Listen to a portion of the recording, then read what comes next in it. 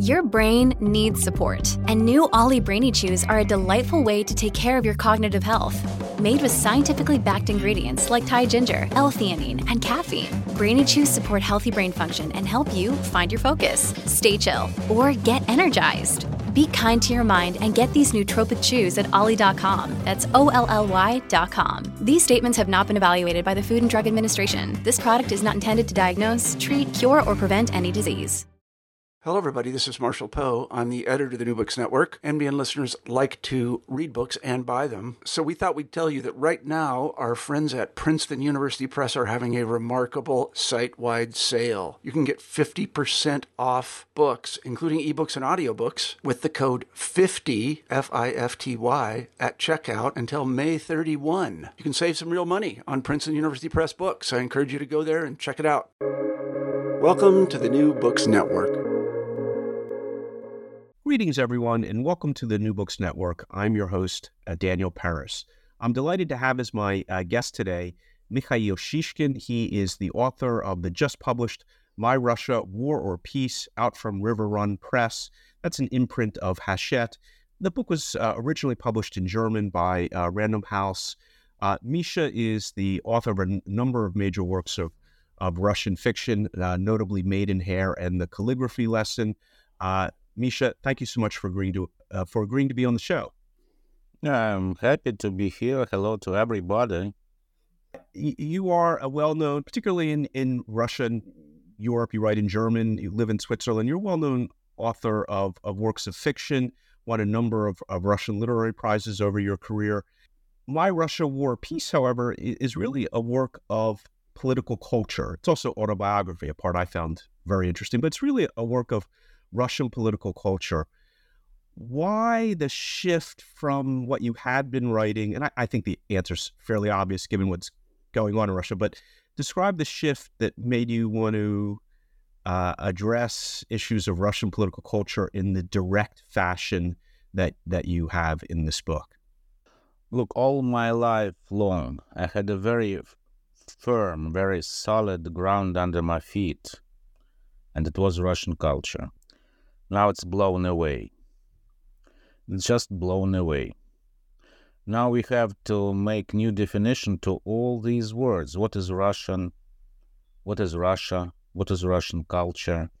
You see, this war made my language just to the language of murderers, to the language of aggression. You see, all the last years, I tried to read books written by so-called Russian experts, explaining to the Western readers what is Russia, why we should make bridges to Russia, and so on. So the so-called Russian Versteher, in German, Putin Versteher. Understanding. And you see, the people didn't understand Russia at all, and thanks to these people, we are now in this tragedy. We are now in this war. I tried to organize boycott here in Switzerland of the Olympic Games. I tried to organize boycott of the soccer World Football Championship in Russia. But who listens to writers? And so it was very important for me to explain to the Western readers what is Russia about, why we are in this war. And so I made this book. It is actually a collection of essays, and I explain Russia through the Russian history and through the family history. And the book was published in German 2019, you see, and the last two chapters in German, Futur 1, Futur 2, so Future 1, Future 2, in these two last chapters, I described the future, what would happen. And now we are totally in this future, totally. Everything goes, unfortunately, after my scenario. And so this book has been translated now into, I don't know into how many languages, including Japanese. And I didn't change a word. I just wrote the introduction, the foreword, and the afterword. And you asked why I don't write novels. You see, the literature is loser when the war starts. All books I wrote, all my novels, all novels which were written by my colleagues in the last 20, 30 years, could they stop this tragedy? No. You see, when the war starts, culture is just loser. The same thing was with the great German literature before the Nazi came to the power. Yeah, it was great literature. And what? Could the great German literature stop Auschwitz? Could the great Russian literature stop Gulag? So it's, you see, really difficult. It hurt. It hurts. It hurts to be a Russian writer. And now, actually, my idea, my message, my mission is just to give to Russian language, to give to the Russian literature, to Russian culture, the dignity. Because in these 2 last years of this horrible war, Russia culture, Russian language lost its dignity. But how? What can I do? I just can, say, speak and write, nothing more. And I will not stop doing this, because the only possibility for me to return dignity to Russian language, to Russian culture, is to fight against our common enemy. Our common enemy is the Russian regime. And so the only possibility to this returning of dignity is the total victory of Ukraine against Russia now. And so I try to explain to people here in Switzerland, in Europe, that the only way the West can restore what was before is to give as much weapons, as many weapons as possible to Ukraine. And not everybody understands this, you see. A lot of German intellectuals, maybe you remember, last year signed the huge petition to the German government. Yeah? No, keine Waffenlieferungen an die Ukraine, nur Friedensverhandlungen, also peace negotiations, no weapon deliveries to Ukraine. And so I have to speak, to explain to people here why we should give weapon to Ukraine, why there could be no peace negotiations with Putin regime. So let's shift a little to the specific elements of the book. I mean, kind of you jump to the end, which is important. I mean, you have a line towards the end of the book: hate is the disease, culture is the cure. You make a passionate plea for exactly what you've just said, that a writer, the obligation of a writer is to try to kind of uphold those universal values that you identify in Russian culture. But at the same time, you have gone out of your way to write a detailed history, maybe not an academic history, but a popular history, Russia, how it emerged on the global stage, and its political culture, as opposed to its artistic culture. And that political culture, one I'm familiar with, but many of our readers may not be, is it's very, very distinct from the Western paradigm, what we call, for better, for worse, and often flawed Western liberalism. But can you go into a kind of your description? A number of your chapters describe this, the history of Russia emerging, why it has the kind of authoritarian, to use lack of a for one word description, authoritarian political culture, and why it has been clashing in effect with the West for centuries. Look, we have now the same political system in Russia as 1,000 years ago, when it was just the ulus of the Golden Horde. Let's use that word, because that's just for readers, and the book is very interesting and very well written, but you do use the term ulus, U-L-U-S, frequently. It's kind of Mikhail Shishkin's description, core one-word description of Muscovite and Russian political culture. What is the ulus, and what is the origin of that term?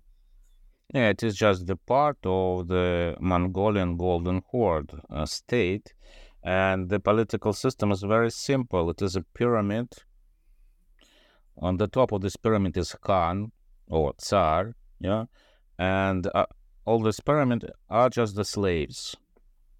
The only idea of the state, yeah, of the system is the power and fighting for the power. And now we have absolutely the same situation. And you see, the main Russian questions were or used to be the titles of the famous novels of the Russian literature of the 19th century. Who is to blame? Кто виноват? What is to be done? Что делать? But these main cursed eternal Russian questions were just for the reading public, and for 150 million of people, of peasants who could not read. The main Russian question was, and is, and will be, unfortunately, is the Tsar real or fake or false? Because if the Tsar is real, there will be order. If the Tsar is fake, an imposter, so there will be anarchy and chaos. And the only possibility to prove is the Tsar real or not is the victory. For example, Stalin, yeah, he could kill the population by billions, yeah, but he had a great victory, and he is a real Tsar, beloved till now. The so beloved in the West, Gorbachev, lost the Afghan war, lost the Cold War against the West. He is despised. People hate him till now. You see, and so that is how Russia works. Yeltsin realized that all his ideas with introducing democracy into Russia to make a Western paradise in Russia collapsed. That was nothing, yeah? And so he lost the power. Not to lose the power, yeah, he needed a war, a victory. His generals told him, we will take Grozny in 3 hours. You know, the first Chechen war was lost, yeah, and people hated him. He was a fake Tsar. So it means the next Tsar had to achieve a victory. It is the only legitimation of the power in Russia, not any elections. So let's pause there just for a moment, just to clarify for a lot of Western readers, where Western political culture is based on some sort of presumed social contract involving meeting both the representation of some degree or another and meeting needs of individual opportunity. And again, that's a very simplistic view and probably wrong. But in contrast, Russian political culture, to the extent you can be simplified, puts a real premium on security and stability. And the Russians tend to view the West as chaotic, and the Westerners tend to view Russia as No. The West is not chaotic. The West is the enemy, because Russia is always in the war against the whole world, and the NATO, then the West just want to destroy Russia. So they are enemies. They are not chaotic. It's something different, yeah. And you see, from the very beginning, Putin realized to be legitimized Tsar, he had to achieve a victory. And you remember how he started his ruling, yeah, by the explosions, yeah, in Moscow, just dwelling houses. A lot of Muscovites were killed, yeah, and so it was. It helped him to start the Second Chechen War. It was pure genocide. And so he became the Tsar.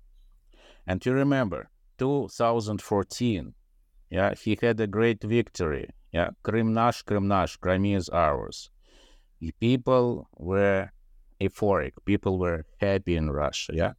Yeah, for those maybe not following as closely along, Putin comes to power and begins kind of a slow recreation, an effort to recreate the Soviet Union or Russian Empire. 2008 manages to invade part of Georgia And then in 2014, although we are mostly focused on the war that began in 2022, Russia did occupy successfully Crimea in 2014 and established two beachheads, shall we call them, in eastern Ukraine, in Luhansk and Donetsk provinces of Ukraine in 2014. That is the basis for the invasion in 2022. But this war, in effect, has been going on, direct war has been going on since 2014. Absolutely. And he needed a victory again and again to prove that he is a real Tsar. And so his generals told him, we will take Kiev in 3 days.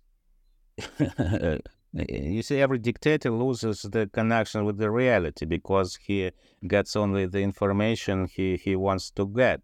And so if Putin had known what would happen after the invasion, he would never have started this war, of course, but he did. Now we are in this situation where he is a false Tsar. There is no victory, and for everybody in Russia, it is clear it is a weak, false Tsar, and we need a real Tsar now. And so when Prigozhin went to Moscow, it was fantastic day. You see, all the population was just following how many kilometers were left for Prigozhin to Moscow. 400 kilometers, 300, 200 kilometers. And for the population, it was clear Prigozhin is the real Tsar. He has the power. He will win. So it was a huge disappointment of the population that Prigozhin just disappeared before his victory. But anyway, Putin is now a false Tsar. And it's just a matter of time when the fighting for the power will start again. And we have now again the so-called Smuta time. You see, it was at the beginning of the 17th century when there were different imposters and no real Tsar. So Russia has now really difficult time. You see, this year I really realized what Kazimir Malevich meant with his black square. Because an artist has the feeling for the future. What was in his future? In his future was First World War, the bloodiest civil war, and Gulag. So now Russia is this black square again. So Kazimir Malevich is a futurist artist at the beginning of the 20th century. So just some context there for our listeners. Not all of them are as cultured as Mikhail Shishkin, our guest today. I don't believe you that your listeners don't know Kazimir Malevich and the Black Square. I don't believe you.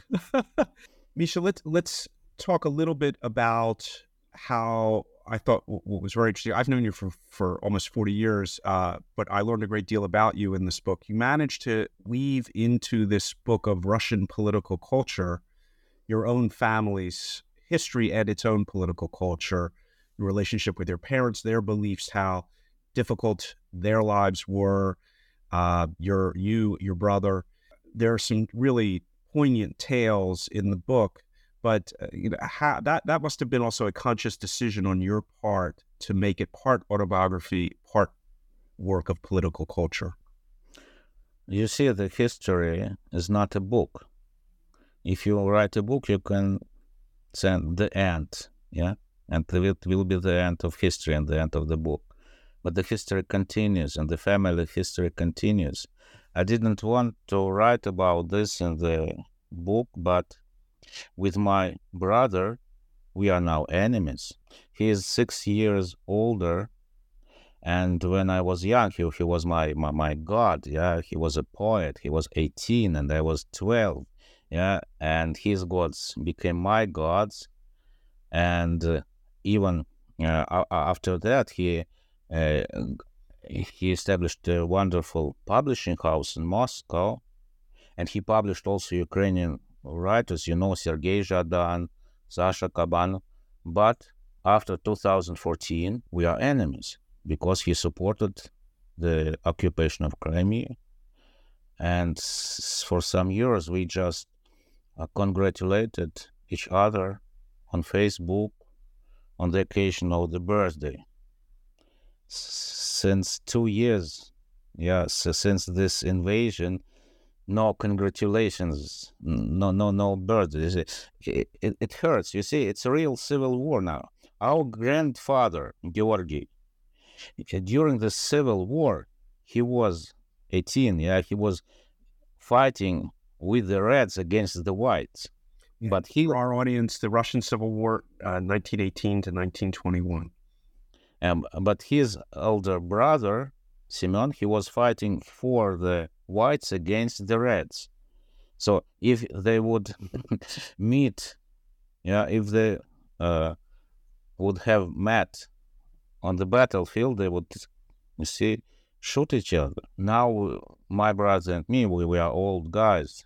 we cannot go with Kalashnikovs on the battlefield, but we are on the different side of the front line. It's a tragedy for the family. It's a tragedy for how many families, can you imagine, have the same difficult situation now in Russia. It's the tragedy for the country, and it is just the beginning.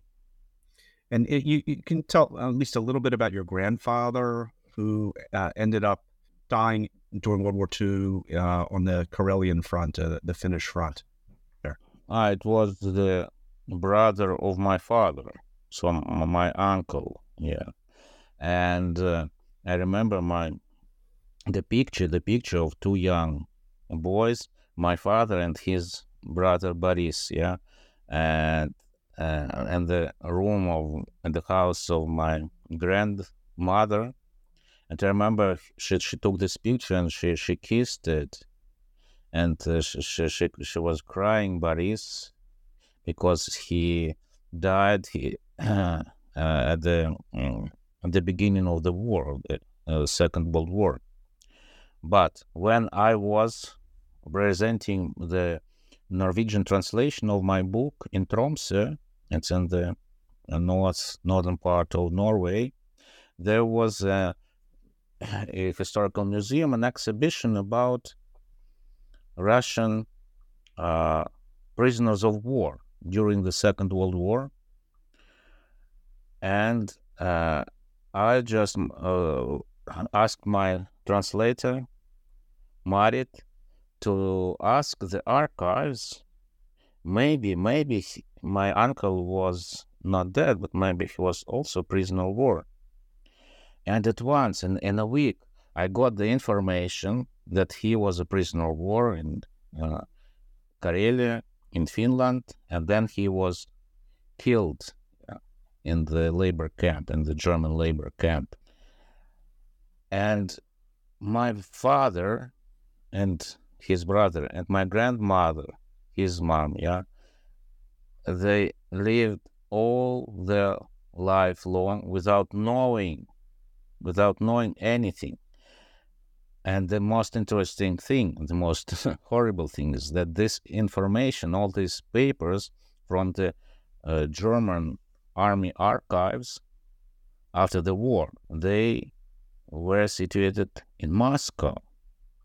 So it means the Russian state, the Russian state just misused people who were fighting, who were defending the Soviet regime, but for them they were just nothing. They didn't even tell them the truth.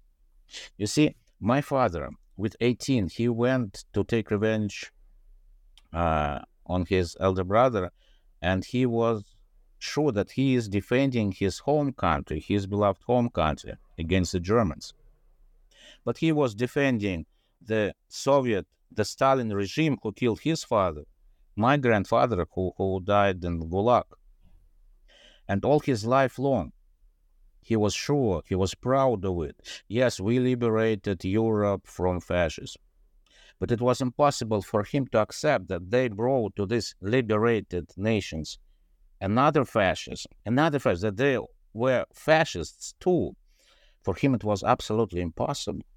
Now, the same thing, how can you explain to all these people in Russia supporting this war that they are fascists?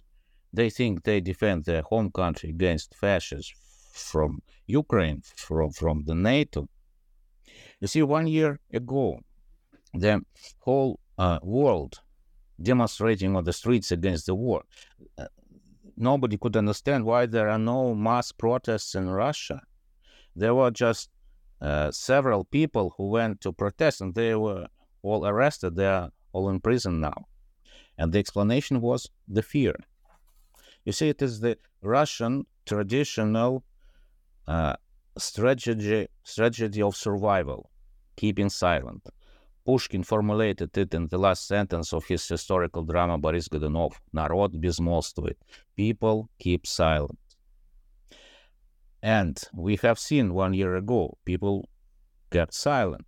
But in September and October, there was mobilization. And we have seen how hundreds of thousands of people went to the war obediently to kill Ukrainians, to be killed. It is not fear. It is not strategy of survival. Something more deeper, something more horrible. You see, people live mentally in the past. They identify themselves with their tribe. Our tribe is always good. Other tribes are our enemies. They want to kill us, to destroy us. Yeah. So the only idea of the population is to defend the home country, beloved mother, beloved fatherland in this never-ending war against the whole world. And every dictator, of course, misuses this wonderful feeling of love to their fatherland. Yeah. And people think they are defending Russia, Russian culture, Russian language. They are defending Pushkin and Tchaikovsky. How can you explain to these people that they are fascists, that the main enemy of Russian culture is the Russian state? Don't mix up, please, the culture and the state.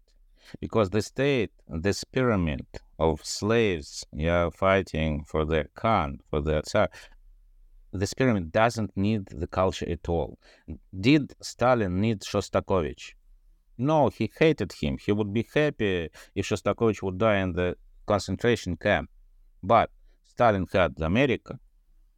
In America, after the war, the music by Shostakovich was forbidden.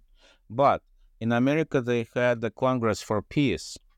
And Stalin had to send somebody to this Congress to America. And so that is why he needed Shostakovich. Shostakovich went to America to represent Stalin regime as a human face of regime. You see, now the same story. The culture, the people of culture, they just emigrate, because in Russia, if you stay now in Russia, you have to keep silent, or you have to sing patriotic song, or you have to emigrate. Yeah, the system doesn't need culture at all. Yeah, the system needs people keeping silent, and that is why the only thing which could be, opposed to the silence is the word, the culture. That is why the word is in Russia more than a word. The poet is more than a poet, because it is the only possibility to fight this system.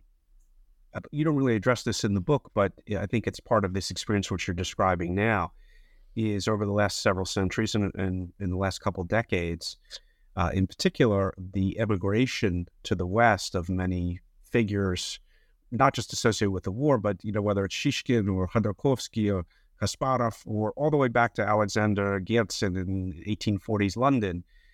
There's this natural tendency among intellectuals that under the czarist regime and an oppressive regime, the word is best produced outside of Russia, and so there's this long tradition of Russian intellectuals operating outside of Russia, and it seems to be part of the tragedy of Russia is this tradition of emigration as well.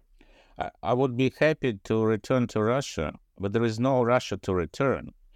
You see, last time I was in Moscow, it was in October 2014.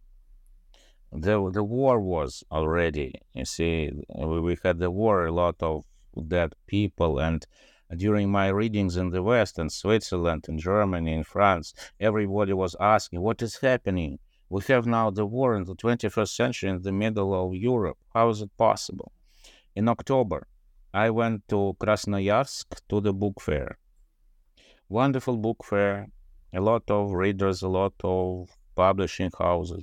Everywhere new books are discussed and presented. For example, a new guide through the streets of ancient Rome, something like this. Yeah. No word about the war. Silence. I think I was the only one who was talking about the war from the stage. And this silence was so humiliating. It was humiliating for writers, for readers, for me, for everybody. And I told myself, I will never go back to Russia now because I don't want to be again in this humiliation. Yeah. So I would be happy to return to Russia, but there is no Russia to return. There is a country full of people who support the war. You see, I remember 2011, I spent the year in Russia. It was the so-called White Snow Revolution.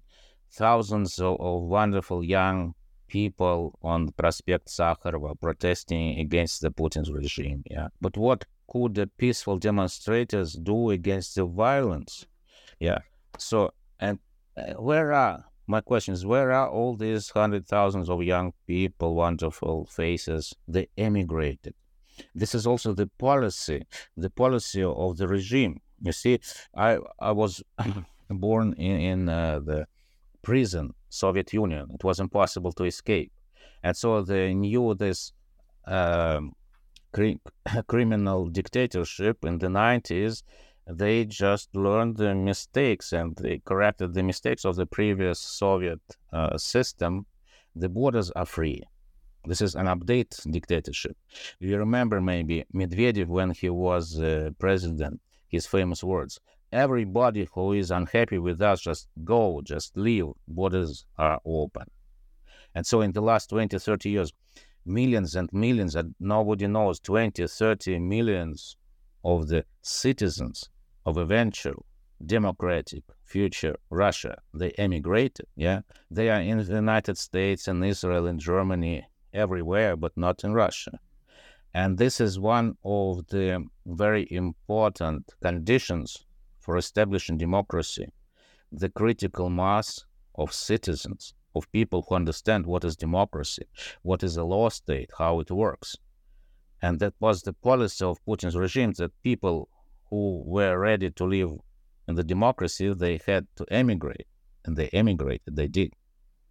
So I've been writing about and keeping track of some of that immigration from a demographic perspective, that Russia has taken a demographic crisis and made it into a demographic catastrophe. The population is declining due to a variety of natural causes, but also between the war and recent immigration, the population is really falling off a cliff. I even go so far as to suggest that the absorption of Belarus and the invasion of Ukraine on the margin, maybe not the first 5 reasons, but somewhere down the line, is to capture some population that otherwise is declining so rapidly in Russia that the state could fall apart in its entirety. I wonder how Russia is going to be able to keep Kaliningrad, Königsberg, and I also wonder how Russia is going to be able to keep the Russian Far East that was taken from China in 1858 and 1860 by treaty when China was very weak. So the immigration is maybe a feature of the regime, but it's also a bug, a real problem from a demographic perspective. Russia's population is plummeting, and that's going to make Russia's stability in the future much, much harder. It's a demographic catastrophe in Russia. It's just the part of the whole catastrophe. Yeah, the Russian Federation now is as pregnant with new independent states as the late Soviet Union was. Yeah, we will never see this Russian Federation on the maps anymore. Yeah, it will happen this year or next year or in 2 years, but it will happen. It's clear. Yeah, and the question is, will these independent states be able to establish democracy? I doubt. I doubt, because you see, there are exactly some conditions for establishing democracy. First of all, it is, you see, to for Russia now, it is to recognition of the national guilt in this war, recognition that we Russians are fascists. Will it happen? Will the next Putin or the next Putins will fall on their knees in Bucha, in Kharkov, and Mariupol, in Prague, and Budapest, and all countries where Russian tanks were? I have my doubts. Yeah, who will make these Nuremberg processes against the war criminals? In the after-war Germany, these were occupation. No, American army. Yeah, who will make this? Who will make these Nuremberg trials against the war criminals in Russia? War criminals themselves, they will put themselves into prison.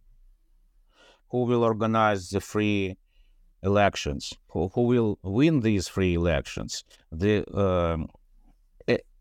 foreign agents and national traitors like Kasparov or Khodorkovsky, or patriots like Prigozhin or Strelkov. Yeah, who knows? You see, I see just the black square. I see this black square in Russia. Yeah. Is there any? I mean, you do end the book slightly more optimistically than you end this interview. Is there a path forward that is not tragic? What is optimistic? I see here two optimistic things. First, Ukraine will win this war, and the whole world will help to restore, to rebuild what was demolished by Russian army. And Ukrainians will build the huge wall on the border between Russia and Ukraine. But what will happen behind this wall makes me pessimistic. The only optimistic thing would be that the West will shake hands with the new Putins, which will come to power in the new states in Russia, because these new Putins will promise to take control over the rusted nuclear weapons. And the Russian history will bite its tail again. Still tragic, sadly. Okay. The book is My Russia, War or Peace. It is an important and powerful analysis of Russian political culture and history, and also partial autobiography of Mikhail Shishkin. Misha, thank you for being on the show, and we will keep in touch as the story develops, as we have for the last 40 years. Thank you very much. Thank you.